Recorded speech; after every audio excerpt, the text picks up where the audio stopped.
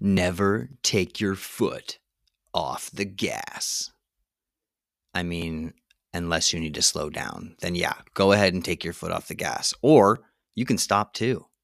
That's perfectly acceptable. You can take your foot off the gas and put it right on the brakes. Motivational coaches would be the worst driving instructors. We're gonna talk about weird shit and other stuff. It's not gonna be very long, so you might as well listen to Thought and Other Absurdities. What the fuck? Welcome back to Thought and Other Absurdities, where I read the posts from the blog at josephdnewcomer.com. I have a new post for you today called The Patron Saints of Patronization, a Demagogue for Demigod.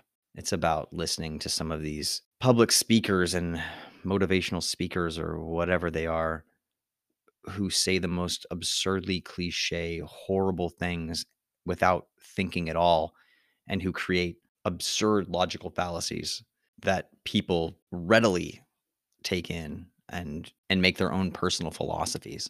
It's not good, man. Anyway, this is The Patron Saints of Patronization, a Demagogue for Demigod.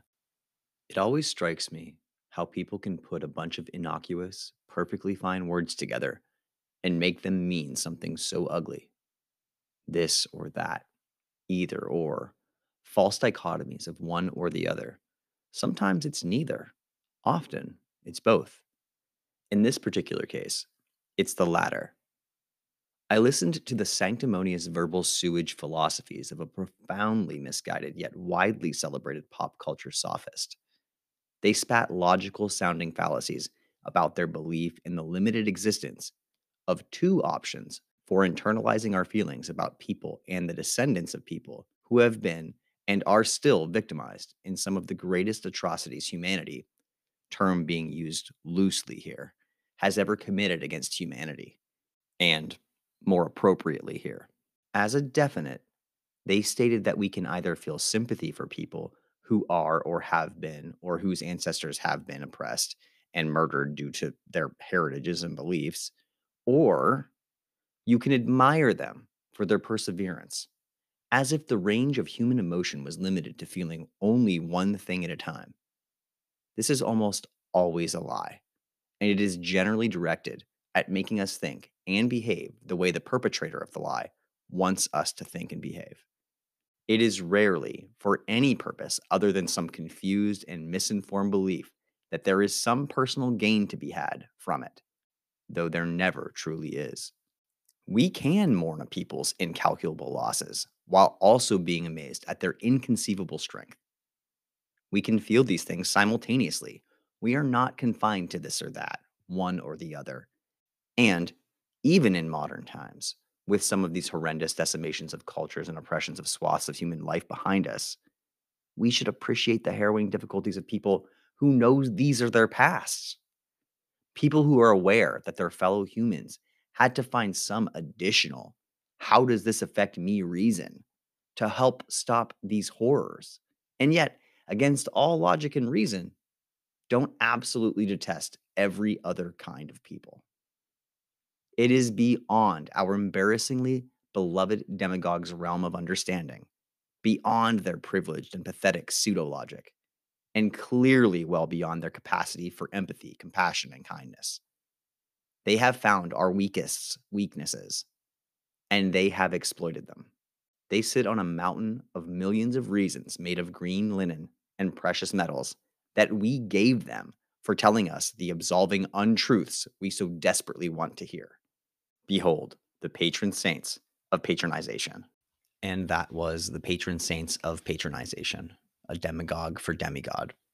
I guess illusions for delusions. That's probably the name of the game at this point. Anyway, thanks for joining me, and I hope that you enjoyed the post. If you are enjoying the post, please go check out deadstarpress.com, where you can get a lot of my work. I have a new book called Ari and the Armpit Mouse. This one is for kids, and it's about my kid, Ariella, and her imaginary friend, Squeakers. It's a little mouse that lives in her armpit. It's about making friends who aren't exactly like you, and Also, for the parents, it's about getting your kids to bed. I made up the story so that we could help Ari stay in her room at night. And then she ran with the character and loved it. And now she's very excited about the book. It comes in a regular edition, it comes in a coloring book edition, or you can get it in the bundle and get both for a discounted price. The artist, Andy Carrion, did such an amazing job. You're going to love his illustrations. The story's fun and cute, and it has Ariella in it. So, I mean, if you know me, you're probably going to want one. We also have Journal of the Dead, just a blank lined journal for you to write in with a cool Dead Star Press cover on it. Check that out while you're on the website, and all of my other books. As always, thanks for letting me put my mouth next to your ear. Have a good day and good week. A good luck staying away from people who say really stupid shit. A good whatever the fuck you're doing. Bye. We just talked about weird shit and other stuff. I hope that you all liked it. Thought and other absurdities. What the fuck?